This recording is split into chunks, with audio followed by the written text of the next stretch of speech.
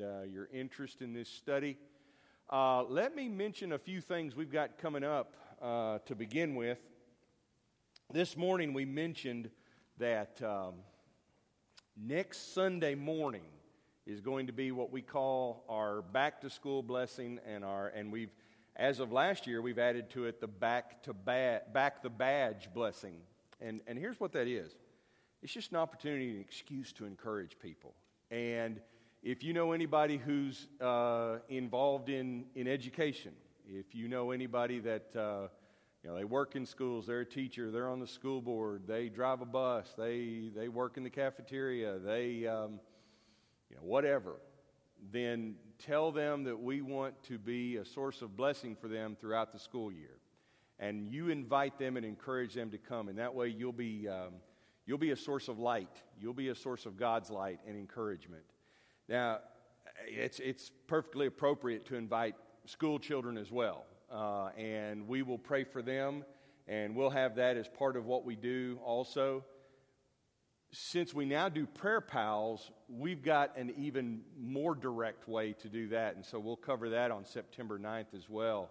And don't worry about if all the details here just seem to be changing. Just know that the goal is to bless people. Now, last year we did for the first time the back the badge, and we had a group of police officers, public safety, and with some of the unfortunate things that have happened around the country involving law enforcement. It was very touching to see that happen last year. And if you were here, you'll remember that. And it gave us a chance to say, you're fellow human beings, you're brothers and sisters in Christ, and we want to support you. We do know that one of the captains from the Fort Smith Police Department plans on being here. We know that some others in the area are going to be here. I talked to the fire marshal, Tommy Bishop, today and told him about it. He's going to tell others. You know some of these people as well. So why don't you encourage them, ask them to show up? And again, you are free to interpret that however you want. I mean, if you know somebody and they're an ambulance driver or something like that, sure, that qualifies. We're not going to turn anybody away. We're not going to check badges when they get up there and say, sorry, no prayers for you. It doesn't work that way. So you just encourage and be a source of light, and God will bring the blessing. Two of our couples from our Celebrate Recovery program, you heard Larry mention the needs this morning, but Larry and Donna and Mike and Sheila have returned from the Celebrate Recovery Summit in California. They're highly encouraged, and we're excited to hear all the good things that they have to share with us. If you have any interest in that program, I encourage you to come and visit us tomorrow night at 6 o'clock in the gym. And tomorrow night's going to be teaching night. We're going to have a lesson. And again, it might be something that maybe it's something that could be a blessing to you, or it might be something that you want to encourage others to come with you, or maybe there's a place you can serve. Right now we're talking about the need in Celebration Place, and we did have some responses to that. And that's one of the reasons why we are looking at this study. It seems like the 12 steps have even entered into our culture, the 12 steps of recovery. And a lot of different programs use these 12 steps and modify them. And what we've been saying all along is that they have their basis in biblical teaching. And you remember that maybe you won't remember, but let me just review very quickly. In 1921, there was a group called the Oxford Group that met together, and their goal was to be a first century Christian fellowship. Now, there's no direct connection to Restoration churches or churches of Christ that I'm aware of, but their goal was to simply be Bible-based, and they weren't trying to be a new church. They were just trying to be a movement of people who followed Christian teachings and biblical teachings. And out of that group came the founders of the original 12-step program, which was Alcoholics Anonymous. And so these 12 steps were organized around certain biblical principles. Then in 1990, when the Saddleback Church developed the Celebrate Recovery program, they went back and identified certain biblical passages that fit with each of the 12 steps. And so I'm using that list to go over this 12-part study. Tonight we're looking at step 5, and step 5 says we admitted to God, to ourselves, and to another human being the exact nature of our wrongs, which is very similar to step 4, where in step 4 the statement is we made a searching, fearless moral inventory. So in step 4, you're making an inventory, a list, a specific list of the sins that you need to make amends for, that you need to identify.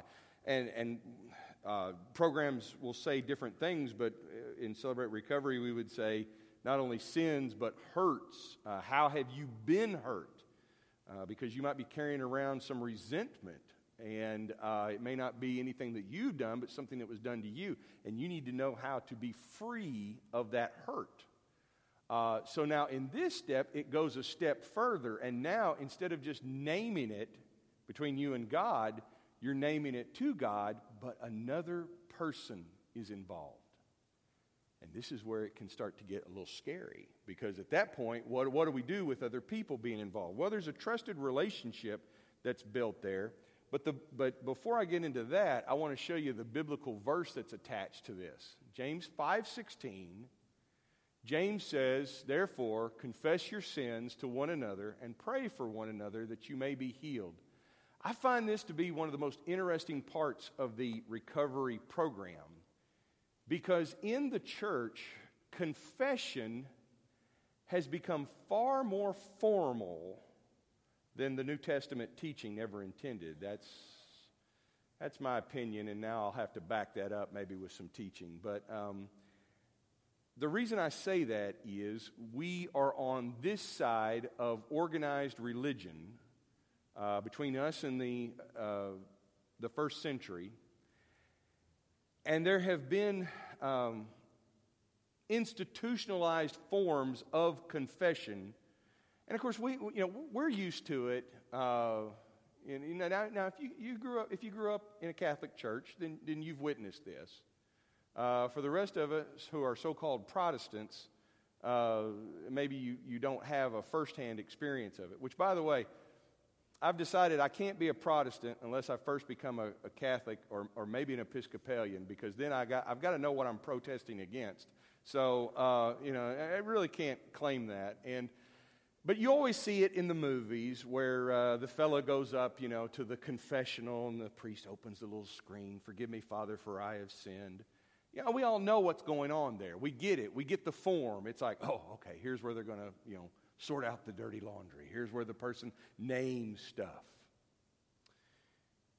And of course, that's not the biblical, vision. I don't think it's even practiced that way in most churches. That's not how confession's done. It's not this formal process. We've sort of done our own version of it, where you have to go forward. There's nothing in Scripture that says you have to go forward and confess your sins by going to the first pew. And we've identified that so much that first pew, nobody sits there. It's always funny to me that the only people who sit on that first pew are those who are supposedly confessing their sins, and then me before I get up and preach. It's like, wait a second, there's what's going on here? But again, that's a formal process. That's not what's in view in James's letter. But let's take a step back and let's look at the whole of James's letter. James, the letter from James, is written by James the Just. He's not called that in Scripture. That's his name from history. Now, there's a lot of different individuals named James. But most believe that this is written by the James who's identified as James the Just, and he would have been known as the brother of Jesus. Not just in a spiritual sense, but another child of Mary and Joseph. And so in James, he introduces himself in the first verse, James, a servant of God and of the Lord Jesus Christ, to the 12 tribes scattered among the nations. Very simple, very plain, and very sparse greeting, but it's sufficient. What is interesting about this is that the things that James says are very similar to the same things that we read in Jesus' teachings. Sometime, if you are having a time of study, read the Sermon on the Mount in Matthew 5, 6, and 7, and then read the book of James. And you'll see a lot of the themes repeated. James, for example, in James 5 says, above all, do not swear, not by heaven, by earth, or by anything else. All you need to say is a simple yes or no, otherwise you'll be condemned. That's very much like Jesus in the Sermon on the Mount. Let your yes be yes and let your no be no. This may be the earliest part of the New Testament. This may be one of the first items written that make it into what we call the New Testament. That it's written as early as the 60s, maybe even possibly before that. Some date it even before Paul's letters. 62 AD would be, if it is James the Just, that would just be the latest date that it could be written, because James the Just is martyred according to history. So that means it had to be written before 62. I've seen some commentators who believe it's written in the 40s. No one knows for sure, but it is probably early material. The type of material is well known and well attested to. It's wisdom writing. It bears a lot of similarity to Proverbs. It bears a lot of similarity to Ecclesiastes, that wise sayings are being made.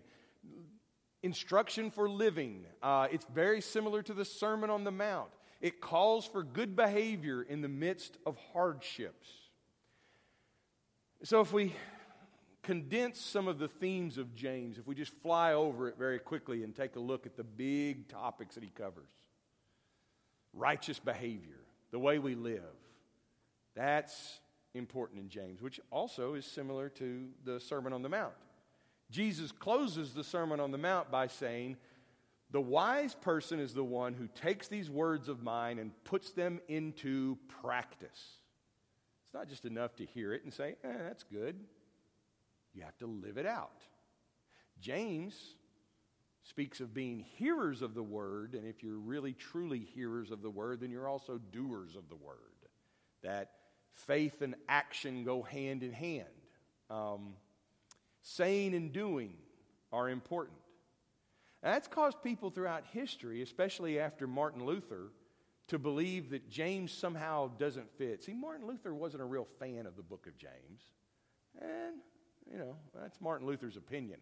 But the reason why is because he believed that James emphasized works over grace. Nothing of the sort. In fact, you'll see Paul doing the same thing in some of his letters. It just depends on which audience he's talking to. I think that James and the letters of Paul fit together very well, and there's a lot of consistency. James is simply saying what Jesus was saying in the Sermon on the Mount. That is, if you believe this, then you're going to practice it. If you're truly wise, then you're going to follow through on these instructions. You're going to do what I teach you to do. Otherwise, if teaching has no action, no follow-up, then what's the point of teaching? There is no point of teaching if there's not anything for us to do. This is a way of living. Some people believe that undercuts grace, that somehow that means that grace isn't necessary.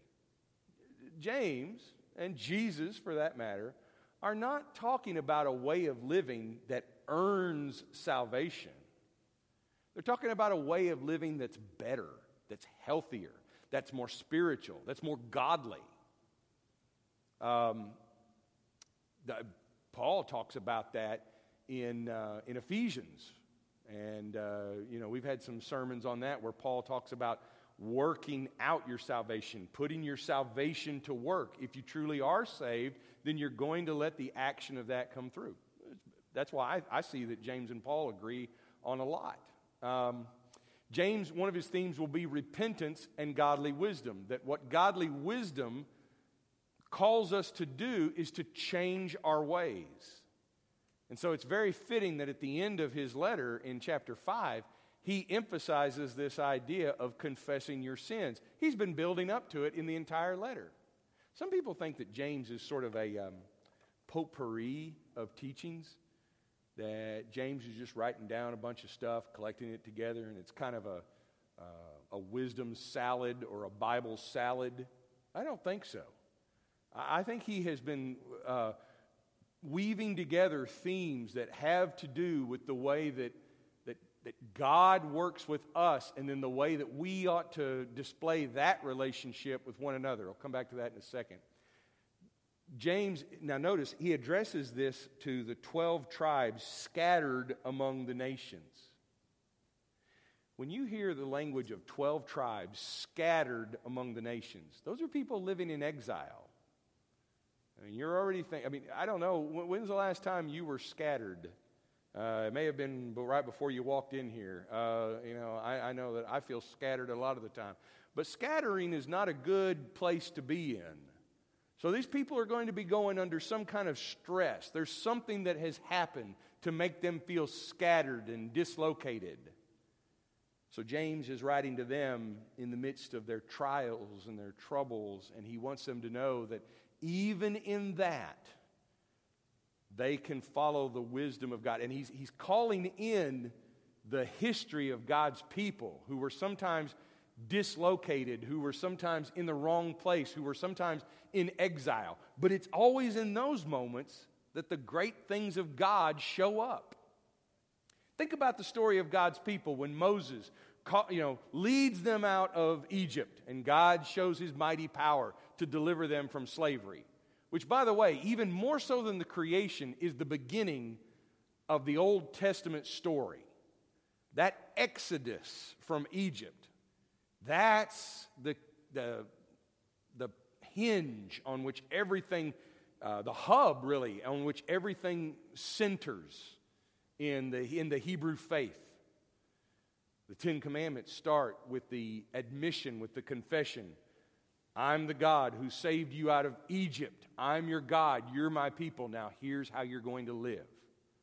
Even more so than the creation. The creation is an important part of the story, but that relationship that God has, that he delivers people who didn't necessarily deserve it, but they were delivered simply because of his faithful and steadfast love. And then they were called to live in a different way. James is reminding them of that. And it's always in those moments that the things that the people of God remember, that's what happens. Where do they get the 10 Commandments? When they're wandering in the desert. You think about the other things that filled the Ark of the Covenant, the staff of Aaron that led them through the desert. That comes from the desert period. Where did they get the manna when they were being fed in the desert? All the important stories happen when they are wandering in the desert. Much of the rest of the Old Testament is written not to comfortable Israel, but to the people in exile. Jeremiah's prophecies are to the people in exile. Ezekiel's prophecies are to the nations and to the people in exile.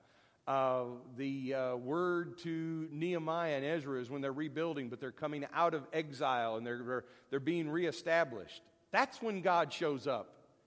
During the trials, he's there. That's when they recognize him. When they end up in the land and everything's going fine, that's when they get in trouble. That's when things go bad, because then they start relying on themselves. So James is ringing in a lot of this scriptural story when he's writing this. And I also think that he is, without mentioning it, he's keying into what Jesus calls the 2 greatest commandments. The 2 commandments are found, Jesus is taking them from Deuteronomy 6 and Leviticus 19. Love the Lord with all your heart, soul, strength, and mind. That's known as the Shema, which simply is the Hebrew word for hear, Israel. Hear. Listen up, is what he's saying. Here's the most important thing. Greatest among all commandments, love the Lord your God with everything that makes you who you are. And then the second is like that, love your neighbor as yourself. And so what you have there is you have 2 dimensions, 2 directions. The vertical, the up and down, which is our relationship with God, and the horizontal, our relationship with one another. See, I know that when I'm talking, sometimes when I teach the younger crowds, I mention things that they don't know what I'm talking about at all. But I know that this audience can understand. And am I calling you old? You're as old as I am, at least. So anyway, what I'm saying is, you remember when TVs had vertical and horizontal hold? I do. I remember that. And why you had to have that on a television, I don't know. But why you would ever have to use it, I guess that way Walter Cronkite wouldn't look so flat, and you could turn it and he would, expand out, and Lawrence Welk would get, wider and wider. And we used to sometimes play with that, it's like Captain Kangaroo's on. Let's make him really fat, and it was, and you were getting those two dimensions set where everything was right. Well, there are two holds in the Christian life, the vertical and the horizontal. And James is pulling those together, and he's saying you need to get both of those adjusted. Because loving God is one thing, but then how you love God will make a difference in how you love others. And how you love others will have something to do with how much you love God.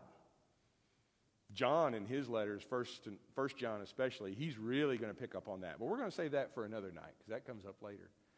I think these two commandments show up there because notice in James 1, he can say things like, verse 13, 1:13, when tempted, no one should say, God is tempting me, for God cannot be tempted by evil, nor does he tempt anyone, but each person is tempted when they're dragged away by their own evil desire and enticed. He's talking about our relationship with God. And then it should be marked out, or we should understand it as a loving relationship, one where he loves us and we love him, and it's our problem with sin that causes that relationship to be damaged. And you see right there, he's already anticipating what he says in chapter 5. And then you don't go very far, and you get into chapter 2. My brothers and sisters, believers in our glorious Lord Jesus Christ, you must not show favoritism. Suppose a man comes into your meeting wearing a gold ring and fine clothes, and a poor man in filthy old clothes comes in. And if you show special attention to the man wearing the fine clothes and say, here's a good seat for you, but to the poor man you say, you stand there or sit on the floor by my feet, have you not discriminated among yourselves and become judges with evil thoughts? He's saying if you're a believer in the Lord, the Master, Jesus Christ, then you're not going to have those sort of discriminations among you that have to do with class, status, wealth, and so on and so forth. So James does a great job of pulling these two dimensions together. And then by the time we get to, and James will also have a lot to say about the words that we speak and how we speak them. Are they with anger? Are they with love? Are they with grace? Can we control our tongue? Can we manage what we say? Is there wisdom behind it? Or are we going to be foolish?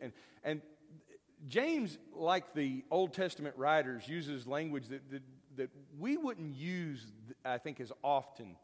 But it's so fitting. He talks about being wise or being a fool. Being wise or being a fool. And I think we get hung up on that because Jesus said, not to call people a fool. But there's James, and you've got especially Solomon and Ecclesiastes, and they're talking about the fool, and Proverbs goes on and on about the fool. Well, foolishness is folly. It's that fallenness, that person who hears the words that Jesus teaches and doesn't do what it says. So by the time you get to chapter 5, James has he's got to summing it up, and he's saying, okay, how are we going to live this out? We've heard you, James. We've heard that we need to live this out. We understand that we need to submit ourselves to God. We understand that we're in a fight and that we need to live by this godly wisdom, but how do we do it? Well, he calls us to repentance. I'm just going to scan chapter 5. The first 6 verses, he calls on us to repent. Especially, he calls upon those rich people who've discriminated and treated the poor unjustly. He calls upon them to repent. And then in verse 7, he calls on all of us to be patient. We've got to persevere until the Lord returns. He uses the language of farming to wait for the crops to come in. The way that we treat one another, we will be judged by the judge.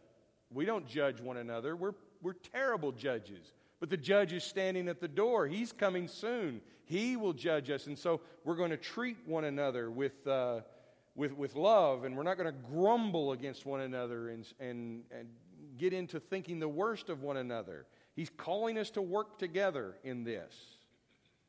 And by the way, why throw verse 12 in there? I mean, if you're telling us to get along with one another, why do you have to throw in that little word about swearing oaths? Because the swearing of an oath, he's not talking about using foul language here. He's talking about the oaths that we make, the commitments and promises we make. And in the time of Jesus and in the time of James, and even long before that, there was this idea that the oaths that you made might be binding or not binding. In other words, it has to do with a matter of, can you be trusted? Is your word truthful? Is it sincere? It goes deep into the heart of the Ten Commandments about lying and telling the truth. And James, mirroring what his brother Jesus said, says very plainly, look, you just need the integrity to let yes mean yes and no mean no. No funny what if yeses, no funny what if no's. You know, you can't twist it and bend it to where it's a yes, it sounds like a yes, but it's really a conditional no. He said all that's from the evil one. This language of yes and no is about trust. It's about integrity. It's about the way that we respect one another and how we treat one another, which could have had a very practical application to the fact that some of the rich may not have been paying the poor their deserved wages. That they may have been cheating them out of it, and they may have been finding clever ways to do that. He says you're going to be held accountable for that. Just let your yes be yes and let your no be no. And by the way, if we think that the application of that is, well, anybody who asks me, I have to say yes. No, you can let your no be no. Just let it be no. And that's enough. Okay, so he's talking about the way we treat one another in this, that the words that we use show how we treat one another. Now he talks about how we can use those words for good. So I'm going to pick up at verse 13. Is anyone among you in trouble? Let them pray. Is anyone among you happy? Let them sing songs of praise. Now we're able to, but all that language about using the tongue in chapter 3, that's not just a lesson on dirty words. That's not just a lesson on being mad. That's what, the words that you and I speak are sacred things. God uses words to create the universe. I know it's hard. I know it's tough. But he's giving us some positive applications here. He's not just telling us, don't do that. He's saying, use your troubled time, use your words to pray. In your happy times, use your words to praise. Is anyone sick? Let him call upon the elders of the church to pray over them and anoint them with oil in the name of the Lord. We can get all hung up on the anointing oil and all that, but that's fine. As far as I know, our elders will anoint you with oil. I remember one guy down in Texas. He was a stock car racer, and his wife was really sick, and he was calling upon the elders to anoint his wife, and they said, well, maybe you want her anointed with motor oil. And he said, whatever it takes. He said, whatever it takes. I just want that. I get that. And I did see a moment where there was a couple and their child was very sick, and they asked the elders to anoint the child, and they did. And they thought that child was going to, and I won't go into all the details because I don't know that I have permission to talk about it, but there was, they thought that things were going to go really bad. And God answered that prayer. And I don't think it was any magical thing where the anointing with oil did some kind of miraculous healing or anything like that. I think that the faith of that moment and the willingness, again, to practice the faith that we believe, the same way that we do communion and baptism, that the things that we believe are embodied in the eating and the drinking and the baptizing. In this same way, it was demonstrated, and I think after that, everyone there had a sense that, you know what, whatever happens, it's going to be okay. And God blessed with a special kind of healing that turned out for the good. But at that point in the prayer, everybody knew it was going to be good no matter what. The real instruction here is obedience. Use your words. If you're sick, you may need others to pray for you. Call upon them. And now he gets to the next one. If they have sinned, they'll be forgiven. We might say, well, wait a second. Are we talking about physical sickness or are we talking about sin? James doesn't seem to be too concerned about drawing a line between the two. And if you stop and think about it, there's a lot of sinful behaviors, sinful choices that make us sick. Sometimes our sin, I'm not just talking about the obvious things that, too much drinking could give you cirrhosis of the liver, too much smoking can give you lung cancer. Okay, yeah, we get those. But, too much worry and a lack of faith can cause you anxiety.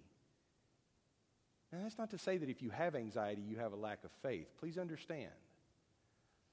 I'm just saying that maybe James understands that there's more of a connection between body and spirit than what we in our enlightenment thinking are willing to accept. And that the God who saves our souls is also the God that created our bodies, and He is the God that will renew our bodies. And that it is okay to ask for God to come into this situation, and even if our sins are of such a nature that it's causing us this illness, then he says they're going to be forgiven. But now he goes one step further. Verse 16. So confess your sins, notice the verse, to each other, and pray for each other, so that you may be, and did you notice this? Healed. Not forgiven, healed.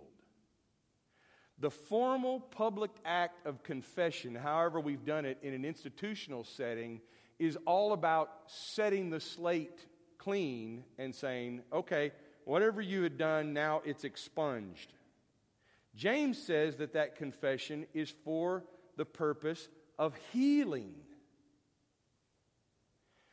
We make ourselves, I remember the first time that I learned about anxiety and how it could make you sick. I was in 3rd grade. My mother gave me a check to pay for photographs. She said, here, now don't lose this. Okay. Well, of course, before I even got on the bus, I left it out at the mailbox. And I got to feeling bad. Now my stomach started hurting. I thought, I'm getting sick. There I was in 3rd grade. I go down to the office. Oh, I'm sick. Well, you have to call your mom. He's got some bug or something from flu. She said, why are you sick? I don't know. And my mom showed up finally at school, and she said, why are you so upset? And I lost the check, and I had pictures. I had images of it floating away in the wind, and my folks were going to go broke, because they said, don't lose this thing. I also learned about banking that day because Mom said, oh, it's a check. I can cancel it. And I'm like, that information would have been good to know this morning, but whatever.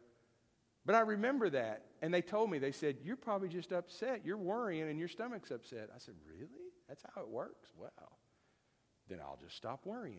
Okay. And in 3rd grade, you believe you can do that, and it actually, you can, and it works. But here, some of us are carrying around stuff we don't need to carry around. And when you name that to someone else, someone you trust, someone who knows what to do with that, there can be healing. A weight can be lifted. But I do believe this is much more than psychology, because here's why. When you confess your sins to God, God forgives. That's where forgiveness comes from. Now, we can forgive one another, And when we forgive one another, what we've decided to do is we've decided that we are not going to seek retribution. We're not going to seek revenge. For God, that's even more pronounced. That when we confess to Him, He has already carried out justice through the cross. And so He has chosen not to carry out justice, the justice that we deserve. Why? In order to restore relationship and to create salvation. But when we confess to one another, I may confess my sins to someone who has nothing at all to do with them. But in doing that, I am met by another person, by a brother in Christ. And I can say, listen, I want to name this because I don't want it to control me, and I don't want it to hurt me anymore, and I don't want it to hurt others.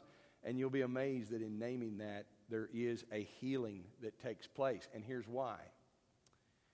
Because sin thrives in secret, and it thrives in the darkness. When you live in Southeast Texas, you learn a lot about termites. I went to termite school down there, this school of hard knocks. Found out I had termites in my house. I called the real estate guy who sold me the house. He was one of the brothers of the church, and I said, "Hey, this house you sold me has got termites." He said, "Every house in Southeast Texas has termites." He goes, "They're everywhere." He said, "Don't worry about it." He goes, "Just get some chlordane and pour it down there in the hole." Chlordane's illegal. Well, we got some. Anyway, he said, just treat it. Here's what I found out, though. So I called a guy over who knew a little bit about killing bugs. He's like, you don't worry about it. And he says, they're going to scare you on the commercials. But he said, here's the thing. They're everywhere. They're everywhere.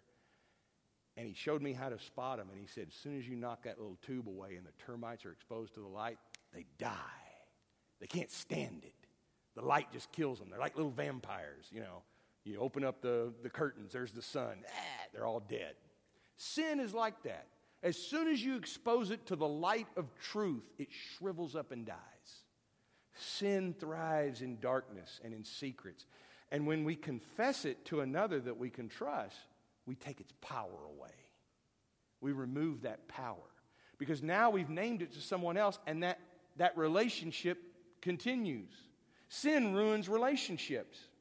Because what it does is it bounces around in our minds and in our hearts, and we are afraid that others are going to know the thing about us that we don't want anybody else to know, and that's going to ruin relationships. And confession sheds light, and it restores relationships. It not only heals us physically, but it heals the body of Christ relationally. So I think you couldn't have a more appropriate verse to fit this step than James 5:16. In the 12 steps, we'll come back to James, and we'll come back to some of this. I want everybody here to know that, hey, one of the things that you're going to find it in a recovery program, you're going to find it in church, this is the way you're going to find it in your relationship with your brothers and sisters in Christ, is that there can be healing, real definite healing. But again, it may not be easy. You may have to dig through some stuff. You may have to dig down. But things can be more than fixed. They can be healed.